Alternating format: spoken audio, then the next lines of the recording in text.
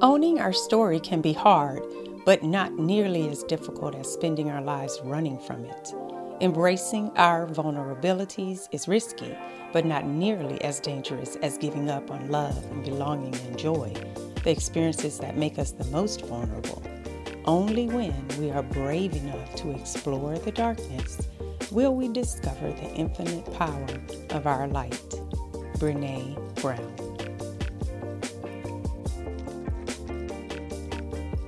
Welcome to Beauty Beyond the Ashes podcast, a support podcast to inspire and encourage women of faith while navigating the process of self-forgiveness to release and live beyond the guilt, shame, and regret of their past choices. I am the creator and your host, Tanya B. Jones.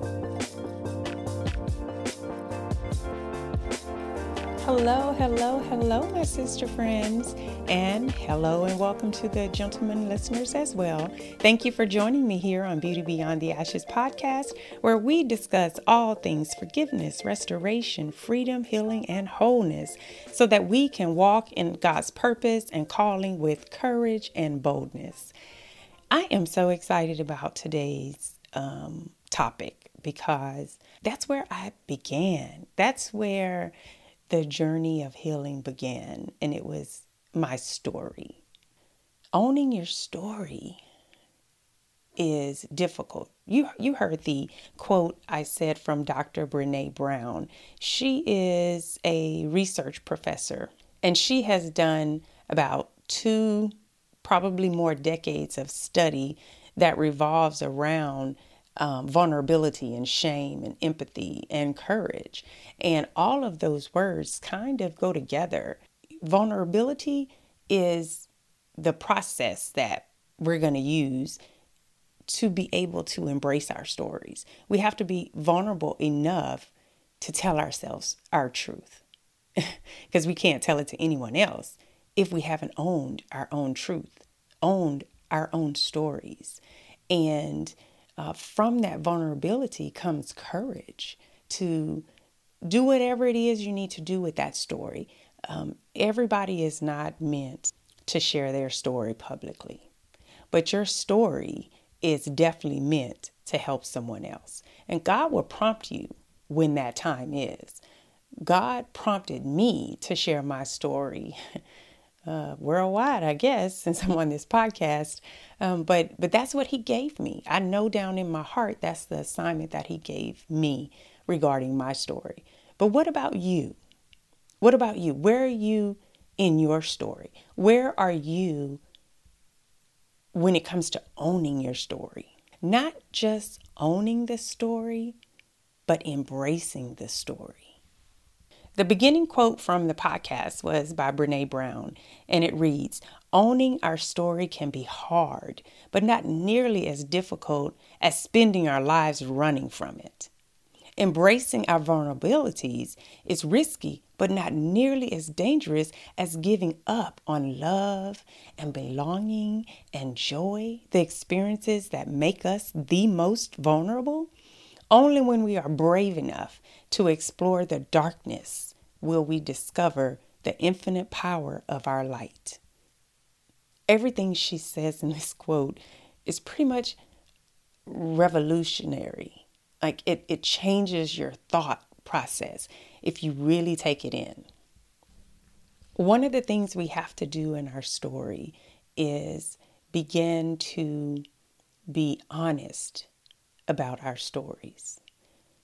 We have to take responsibility for the part of our story that has us damaged, the part of the story that we're running from, the part of the story that hurt us, the decision that we made in this story that turned out not to be so good.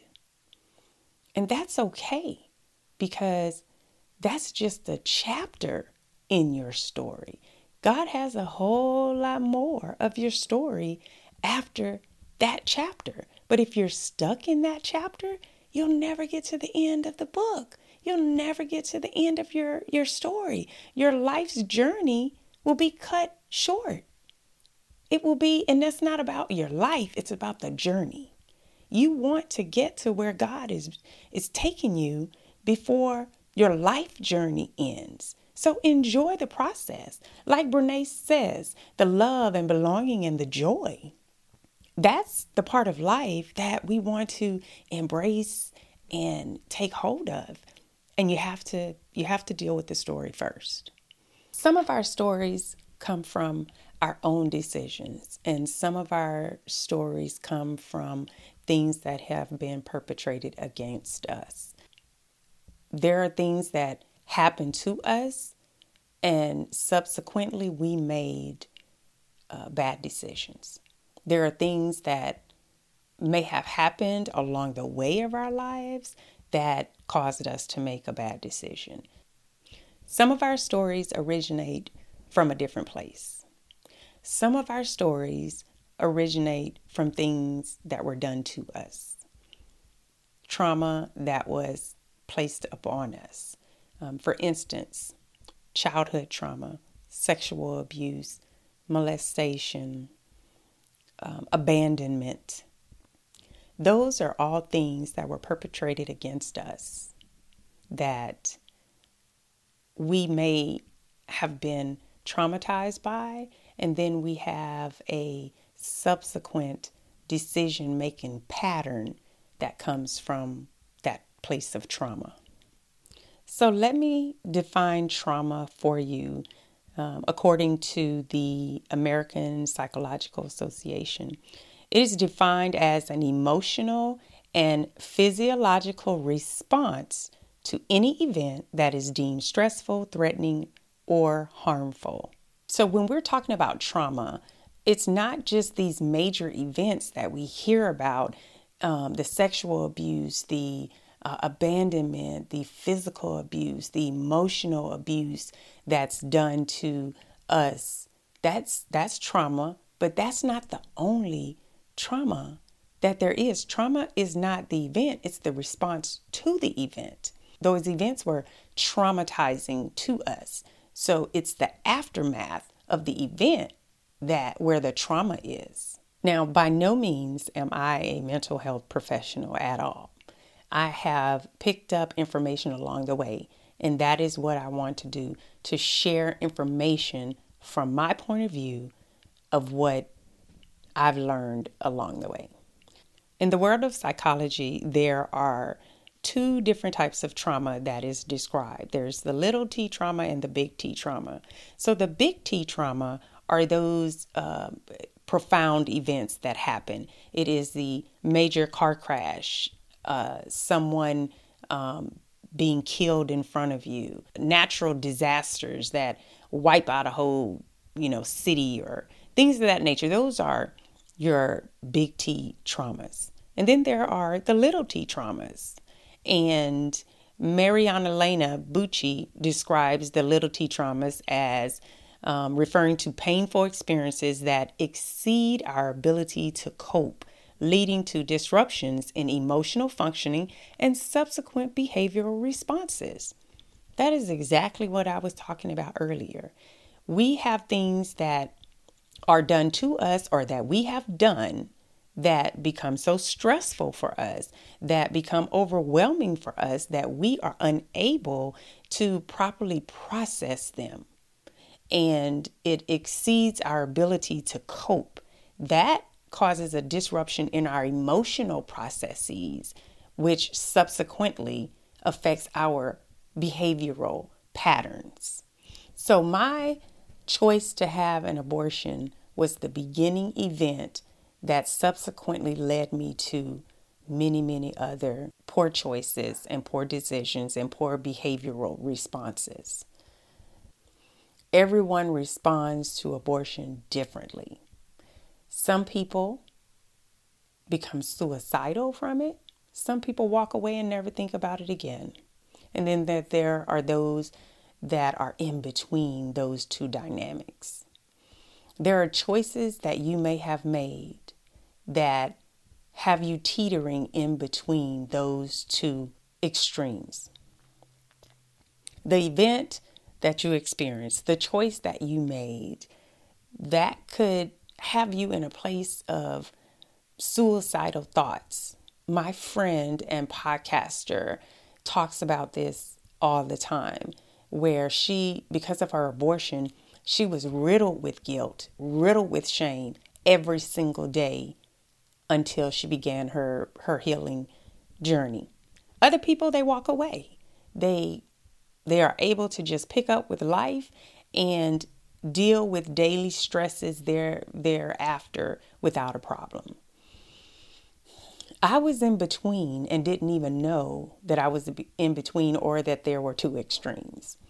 And that's where you may be. You may be like walking along in life. You may be, praising the Lord and serving as hard as you can.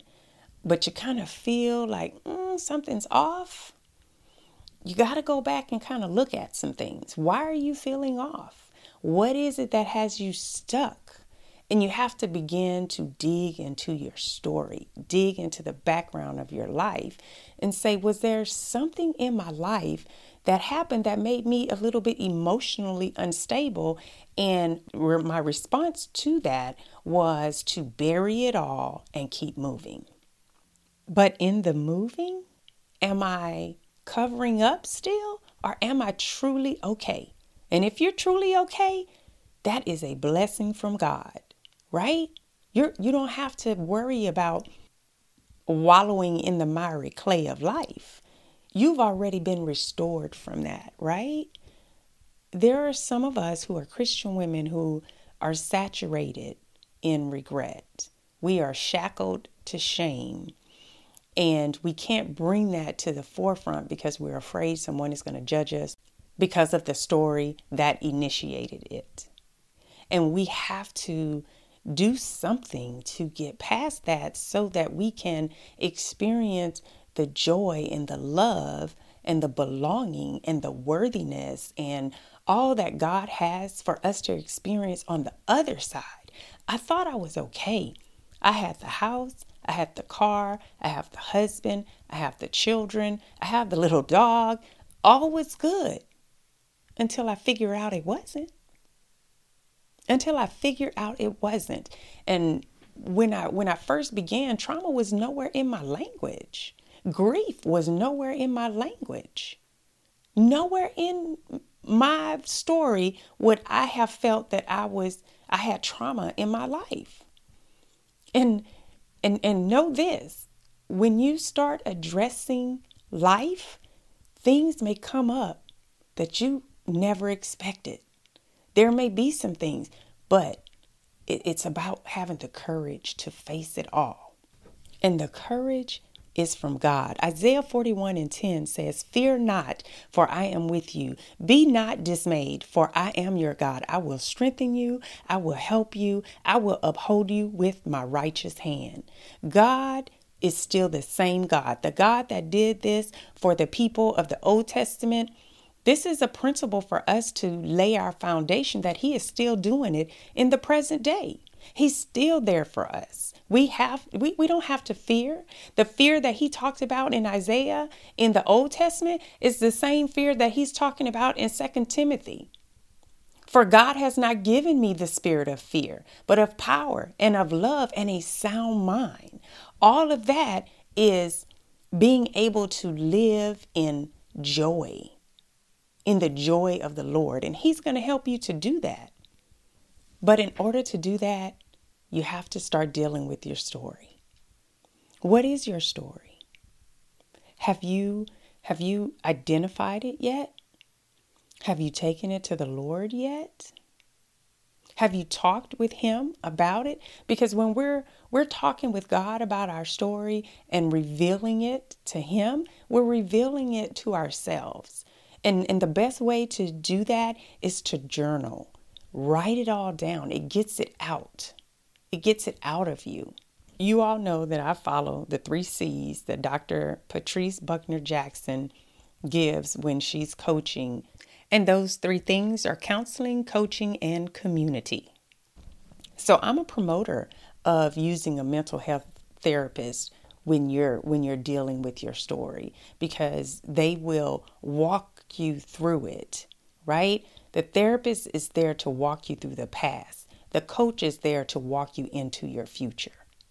And they work hand in hand, because the more you work with your counselor in addressing the story that's gone, the more your coach will be able to help you along in the story that is to come.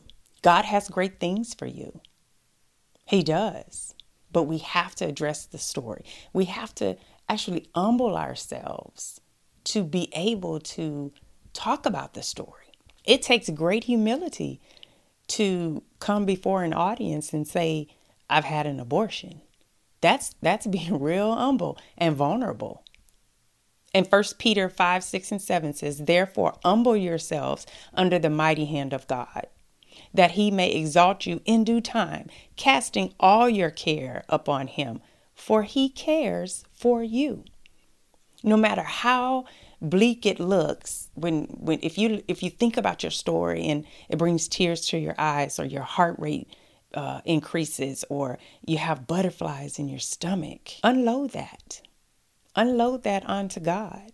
Cast all of your care upon him, because he cares for you. John MacArthur says this in his commentary regarding 1 Peter 5, 6, and 7. He says, this is an Old Testament symbol of the power of God working in the experience of men, always accomplishing his sovereign purpose. God will lift up the suffering, submissive believers in his wisely appointed time. Is it your time? Is it your time to reveal your story to God and to yourself, and to be honest about the roles that you played in it? And by no means am I talking about the people who have had trauma done to them. I do not want to be misunderstood. That your perpetrator is the person who should be asking for forgiveness, right? Your job is to forgive them whether they ask for it or not. That's in God's word. And that all by itself may be where you're stuck. Forgiveness is a difficult thing to do, whether we're trying to forgive someone else or ourselves. It's a difficult thing to do, but it's required. You have to do it to move on. So you have to be honest with that story, baby. You have to be honest with it. If you don't know what it is, like me, I didn't know what it was. I didn't realize that I was stuck in anything. I just felt off. But once I started to open up to God and just ask him to reveal to me what is going on, what do I need to kind of deal with? Psalm 107, 13 through 16 says this. Then they cried out to the Lord in their trouble, and he saved them out of their distresses. He brought them out of darkness and the shadow of death, and broke their chains in pieces. I want you to close your eyes. I want you to imagine yourself chained to this thing, to this story. And I want you to imagine God just coming in and breaking the chains in pieces. And you see pieces just shattering about you. And you look down and you see that there are no attachments. And you can move. You can leave. You can walk away. You have been rescued. That's what God does with our stories. He comes in and he rescues us from that shame and grief and guilt and regret of the past, where the darkness is. He brings you out of that darkness, and he breaks those chains and says, you are free. You are forgiven and you are free. The rest of those verses read, beginning at 15, oh, that men would give thanks to the Lord for his goodness and for his wonderful works to the children of men. For he has broken the gates of bronze and cut the bars of iron in two. That symbolizes freedom. And the children of men, that's everybody. That's everybody who believes in Jesus Christ. That's you and me. I don't know why we have the stories that some of us have, but they're ours.